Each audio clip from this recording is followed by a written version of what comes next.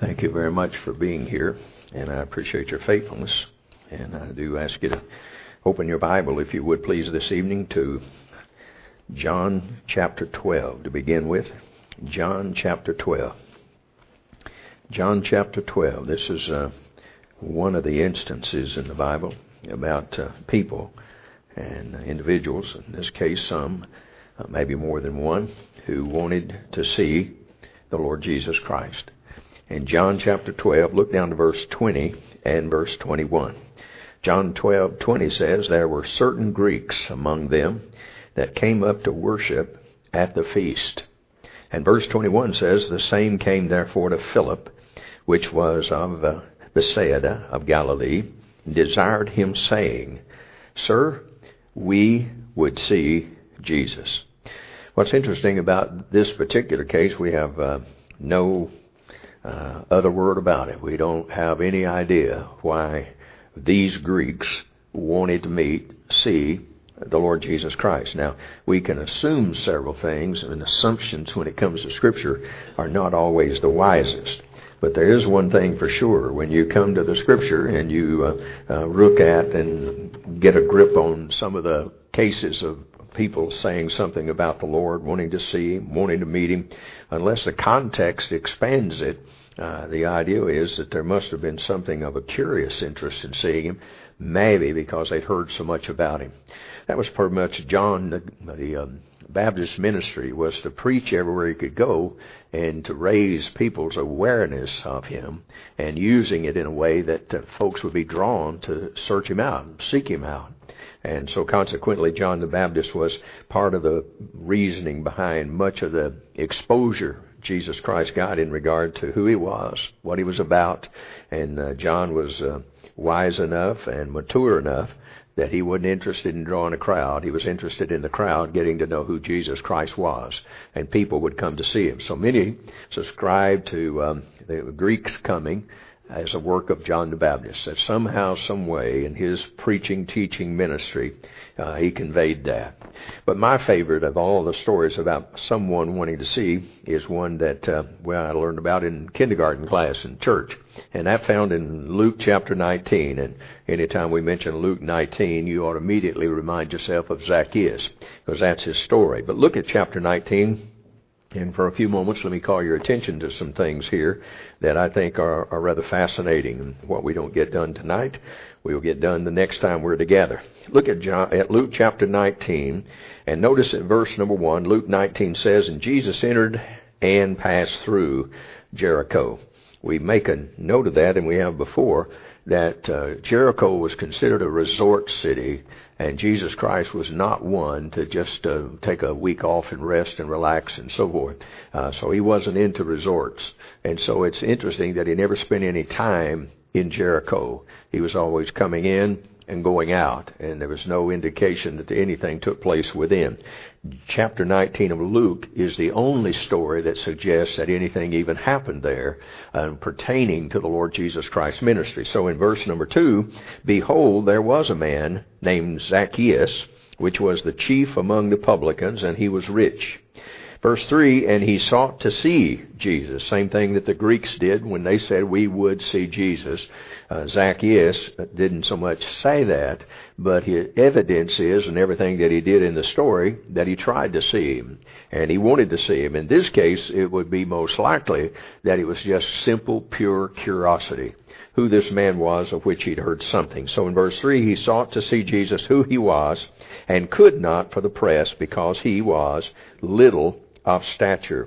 And he ran before, climbed up in a sycamore tree." By the way, you should not get the idea that this sycamore tree is the sycamore tree that you've seen in Johnson County.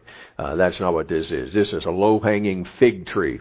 And they were called sycamores for a reason unknown to anybody that's in the geography of the Middle East. They don't know why they were called that. That's just what they were called. But they technically were what was called low-hanging fig trees. So in this case, he was called a sycamore tree to see Him, for he was to pass that way. In verse 5, "And when Jesus came to the place, he looked up, saw Him, said unto him, Zacchaeus, make haste, come down, for today I must abide at thy house. In verse 6, he made haste, he came down and received him joyfully. Verse 7, and when they saw it, they all murmured, saying that he was gone to be a guest with a man that is a sinner. And Zacchaeus stood, said unto the Lord, Behold, Lord, the half of my goods I give to the poor, and if I have taken anything from any man by false accusation, I restore him fourfold. Verse 9, Jesus said unto him, This day is salvation come to this house, for as much as he also is a son of Abraham. For the Son of Man is come to seek and to save that which was lost. What's interesting about this story is it is an answer to a story that took place earlier in chapter 18 of the book of Luke, and it gives you the answer to a question the disciples asked. Let me show it to you. Look from where you are in chapter 19, and it may be on the other page in your Bible as it is in mine. It's just across the page. But in chapter 18, of Luke, in chapter 18, verse 18, here's what it says. And a certain ruler asked him, saying, Good master, what shall I do to inherit eternal life? Jesus says unto him, Why callest thou me good? None is good, save the one that is God. Thou knowest the commandments, do not commit adultery, do not kill, do not steal, do not bear false witness, honor thy father and thy mother. Verse 21, he said, All these have I kept from my youth up. Now when Jesus heard these things, he said unto him, Yet lackest thou one thing. Sell all that thou hast, and distribute to the poor, and thou shalt have treasure in heaven. And come, follow me. Verse 23, when he heard this, he was very sorrowful, for he was very rich. And when Jesus saw that he was very sorrowful, he said, How hardly shall they that have riches enter into the kingdom of God?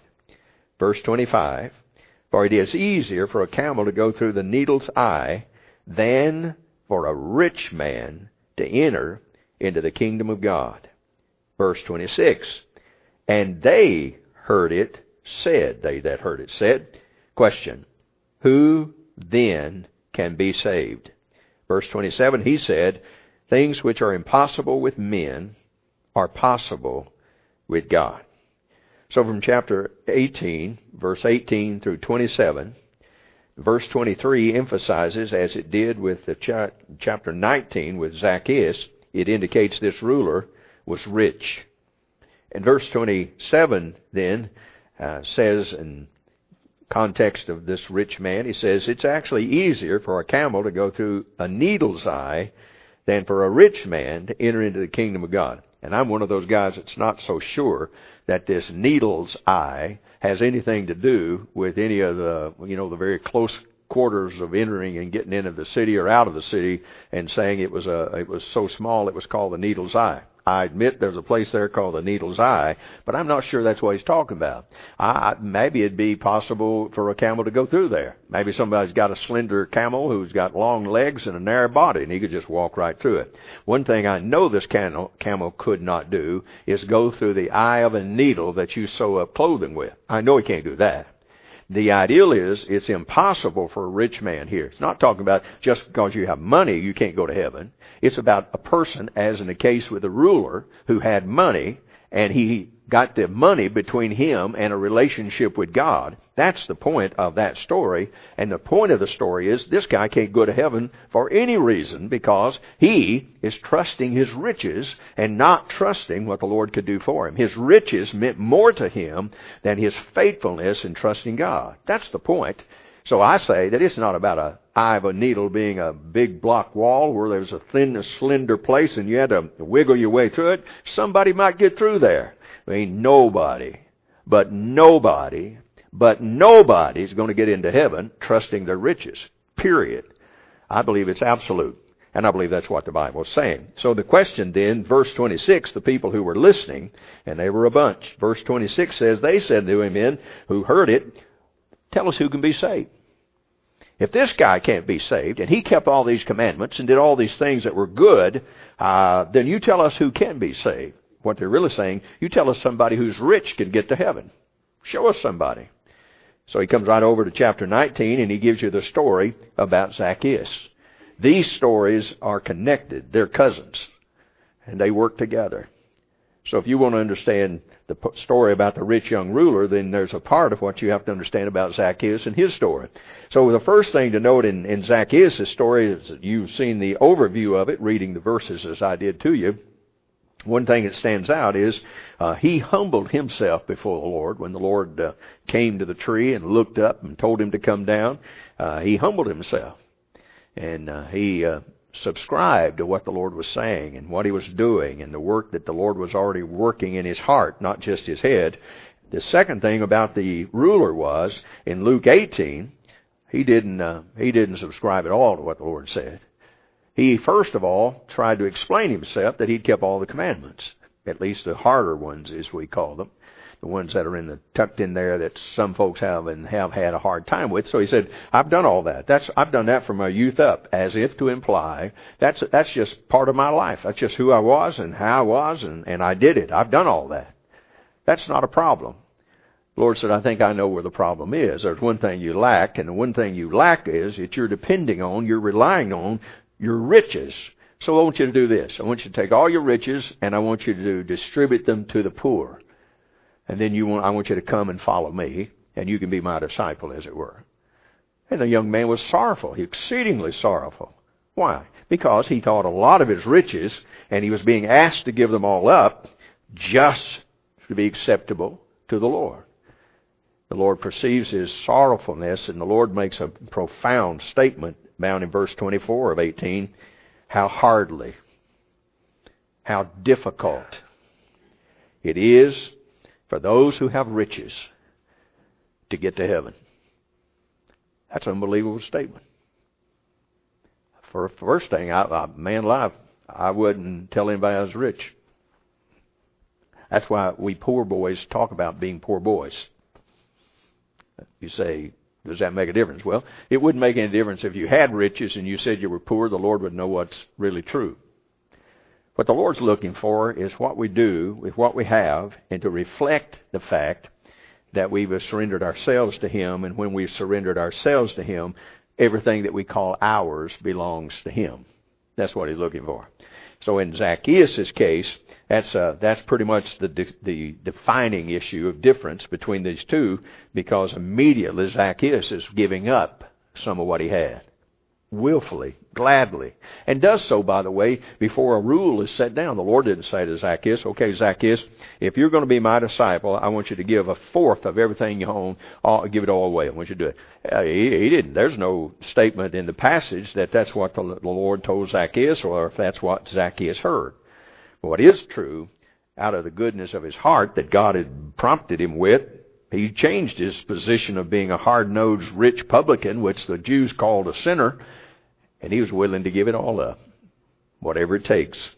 His seemingly submission and humility before the Lord was fully accepted. And the further it went in the conversation, the better it got. There's also a point to be made here to us believers. We must be careful here at this point. If God has prospered you, and in a sense He's prospered all of us, and might I tell you that probably the truth would be that all of us in this room would be rich compared to the standard of living in which the context of these two stories were given. These folks would have thought they'd gone to heaven, died and gone to heaven, if they have what most of us have. So to them, we'd be rich. You'd be rich. I'd be rich. We'd all be rich. So the truth is, there's something in this story that you and I probably need to get a good handle on. I think there's part of that right here. Let me point it out. If God has prospered you, you should be more faithful to the Lord than you ever have been before. Certainly better than you were before you were saved. Certainly that. But better even as you begin to grow in the Lord, better in every fashion toward Him. For instance, more faithful in your private time with Him, your private worship, your private devotion, your reading of the Scriptures on a day-to-day basis, your spending time in prayer to Him, acknowledging the things that you would not necessarily share with anybody else on the face of this earth, but you would be open and honest and transparent before Him every time you bowed your heart and your head and opened Bible before you. You'd be more faithful to that than you've ever been before. Also important to note that you would be more faithful in your public worship than you ever were before. That is to say that you'd be more faithful to the church and Sunday school attendance, worship service, Sunday evening, Wednesday night. I mean, every time the church fellowship came together, you'd be right in the mix. More faithful than you've ever been before, if the Lord has prospered you. And the reason why we would do that and why we would expect that is that it tells Him, your attitude toward those kind of factors tells Him that you've not forgotten where your wealth came from. Whatever you have because He gave it. I don't know if I had $1 for every time I have said that at the pulpit of the New Life Baptist Church over these 30 or something years. The truth of the matter is I'd be a very rich man because of this simple truth. If everything you understand you have, I don't care what it is you have, whether it's riches or whether it's talent or whether it's intelligence or whether it's skill, whatever it is you have, I don't know if we'll ever get it into our minds and our hearts, but what we have to get into our minds and hearts is you got it because He gave it. So in one sense of the word, what you have doesn't have to be money and doesn't have to be a big bank account. It just has to be a perception and an understanding that what you have, He gave you. So if it's money and we call you rich, that's fine. If you have wisdom, knowledge, insight, then He gave that to you. You have riches in that. Or if it's talent, you may be talented. And so, but He gave it to you.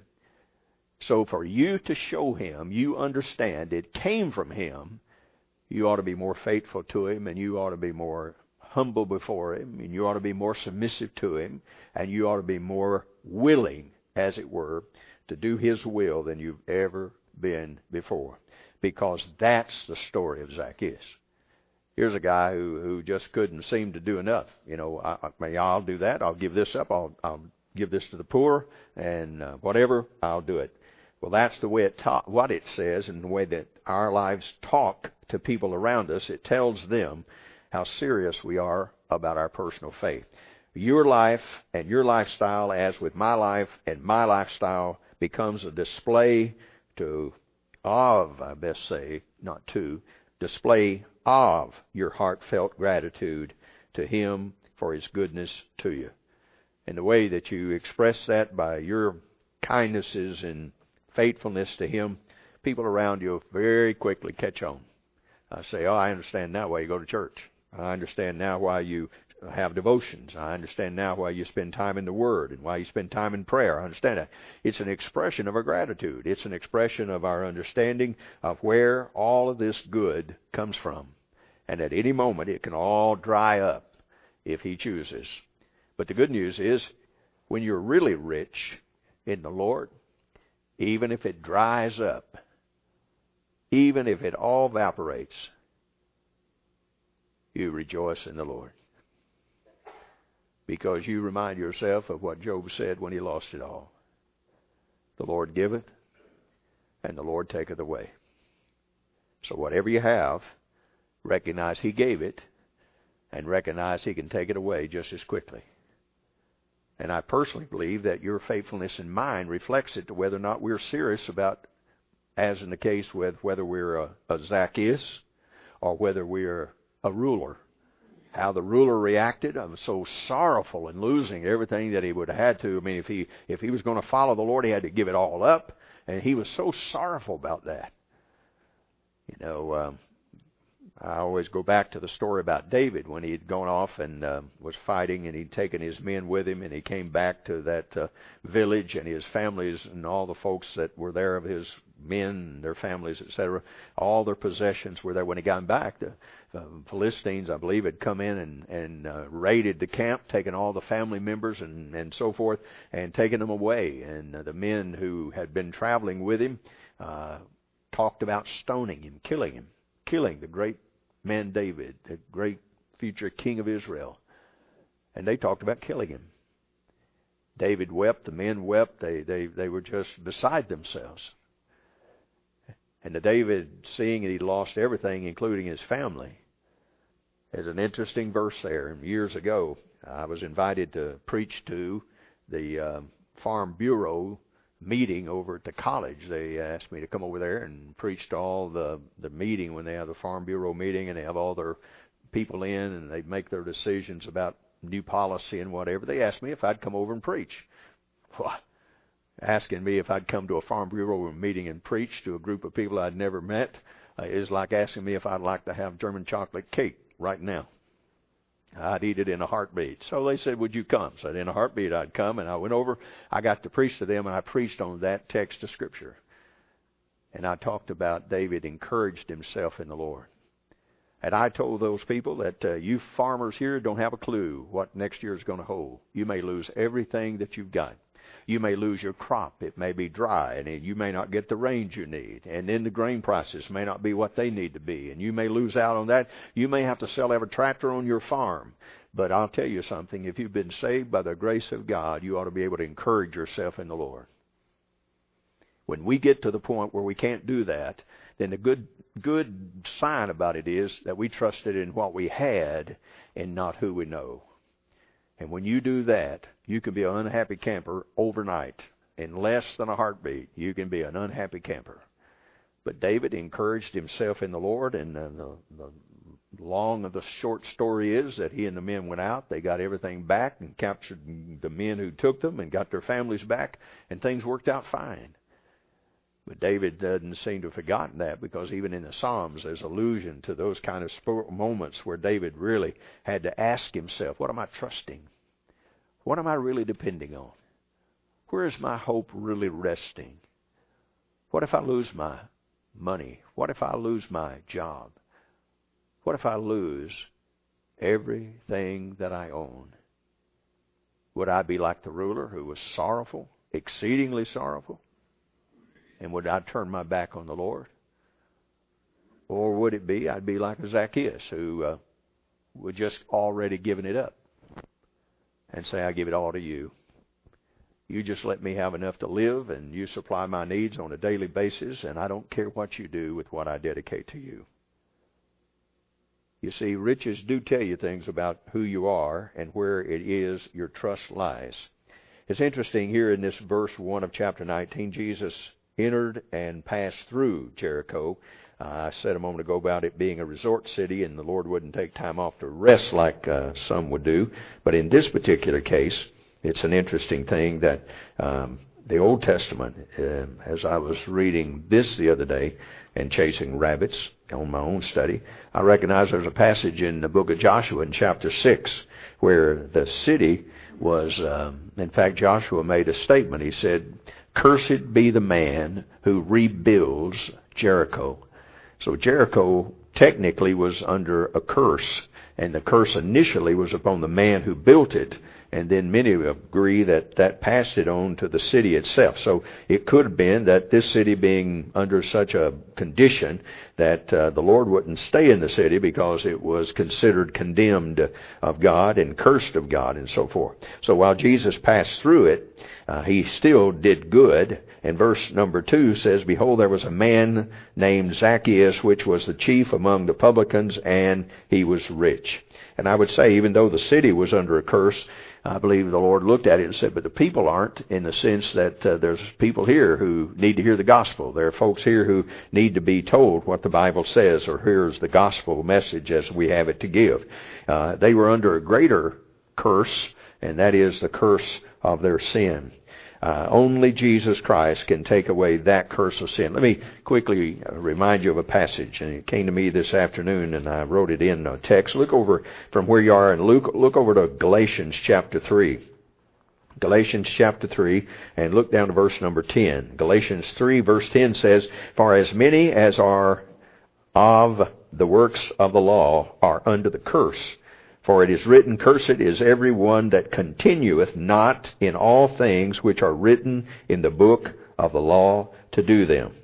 And that's an important verse, because that one goes along with a passage in James, if you recall, that if a man tries to keep the whole law and he offends in one point, he's guilty of all of it. And this verse says the guy that doesn't continue in keeping it, that guy is cursed of God, and therefore he would not be acceptable to him. Verse 11 in Galatians 3 says, Galatians 3:11, but that no man is justified by the law in the sight of God. It is evident, for the just shall live by faith. Verse 12, and the law is not of faith, but of man that doeth them shall live in them.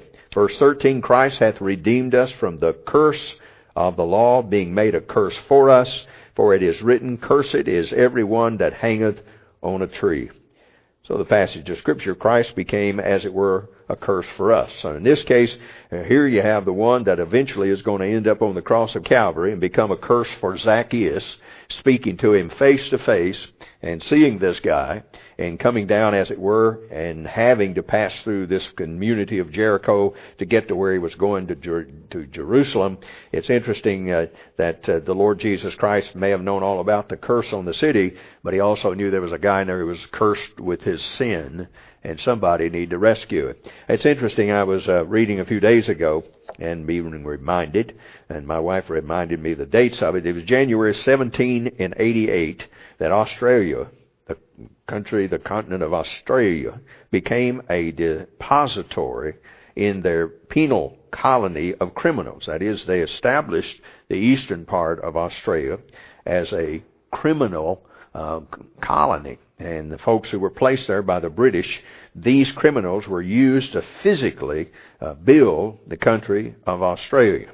That area was pretty much controlled by what we would call a military of some sort, and they just kept bringing in these people who were criminals who had been committing crimes, and they were shipped off down there. And for a long time, I always thought of Australia as just one big, prison. You just stick all these criminals in there. Well, the fact of the matter is, that's the way it started, and that's the way it was for a long period of time, and much of the work that was done on building it as a country was done by criminals to make it what it was under a rule of British law. But I must admit that yet America sent and still sends missionaries to Australia, because the people there, no matter how the Australians came to be, they need to be evangelized, just as did Jericho. And so to this very day, we still send missionaries from America to Australia, no matter that it started as a penal colony of where the British stuck all their criminals. So the fact is, it's even true in this case with our Lord Jesus Christ. Paul said it in 1 Timothy chapter 1 and verse number 15, that he said the Lord came into this world to save sinners, and Paul wrote, of whom I am chief. Paul claimed that business of the chief of sinners. It's interesting, in this passage of Scripture, verse number 2 says that Zacchaeus was the chief among the publicans. To the people of that day, the folks among the Pharisees and the Sadducees, they said the word publican to them meant sinner. So the idea would have been here that Zacchaeus is considered the chief among all sinners, because he was chief among the publicans. Remember, the publicans were those who, they were not republicans, they were publicans. Remember, keep that right, because some folks get that term mixed up. Those who are Republicans are not publicans. Publicans were people who collected taxes for the Roman government. They were, positionally, they were sold off. You could be a tax collector if you passed just a few basic laws and rules, considering where you lived, etc., and probably how big you were or how tough you were, because it was almost like a mafia. You bought the right to be a tax collector, and you had to pay X amount to the Roman government. Anything above what you had to pay them that you could collect without killing the people you took it from, you could do it. So a publican was just a big macho man that went in and demanded X amount of dollars for taxes, and Roman government didn't care how they got the money. They just wanted their share, and you could get all you could and bleed these people for all they were worth. So what they did, most of them were Jewish people who did it to Jewish people, and the Jews hated them. I mean, they hated them. So all through the Bible, when you find that, that makes this story more pungent and more evil, because you have a Jewish man, and the name Zacchaeus was a common Jewish name, so it's pretty assured. Here you have a Jewish man collecting money from the Jewish people to pay off the taxes to the Romans, and you have this guy that they hate like they hate any wicked thing on the face of the earth, and this is who Jesus has come to talk to.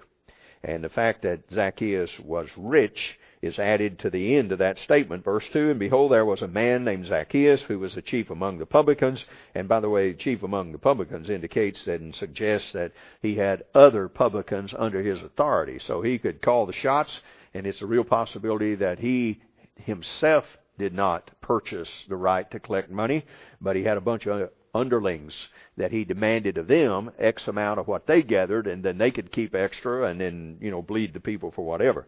But the point to this point, I guess you'd say, the point to this point in verse number 2 is, the emphasis is upon the issue of riches. I say to you that next time we're together, I want to point on that just a bit, because I believe there's something there that all of us need to take hold on and understand, and make sure that wherever we are in our economy and economics, that we see where the Bible and what the Bible says about riches, and not get caught up with the ideal of this world in what it says about them. This world will tell you to go play the lottery, get all the money you can, and just go nuts over it and become greedy, covetous, and selfish, self-centered, and you'll live for the money. I mean, you'll be driven by the money. And the Bible says, no, don't do that. Don't you dare get into that. So the next time we're together, we'll talk about that, because we need to remind ourselves of it no matter where you are in a financial ladder. Let's bow in prayer, and we'll be dismissed from here. We won't sing, and so this evening I thank you for coming and being faithful, and thank you for joining us for communion, and may the Lord bless you as you leave. Our Father in heaven, we thank you for your grace wherein you loved us and cared for us.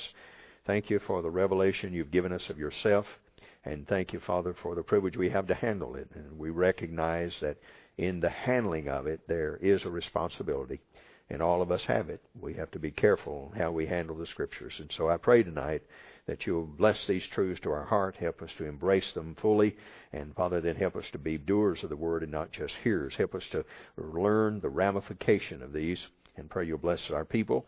May they, Father, embrace them and understand them, and may they change their lives for their good and for your glory. Now give our people safety as they head out of here. Give them a safe trip home, a good night's rest, and a great week ahead, and it may be to your glory. In Jesus' name we pray. Amen.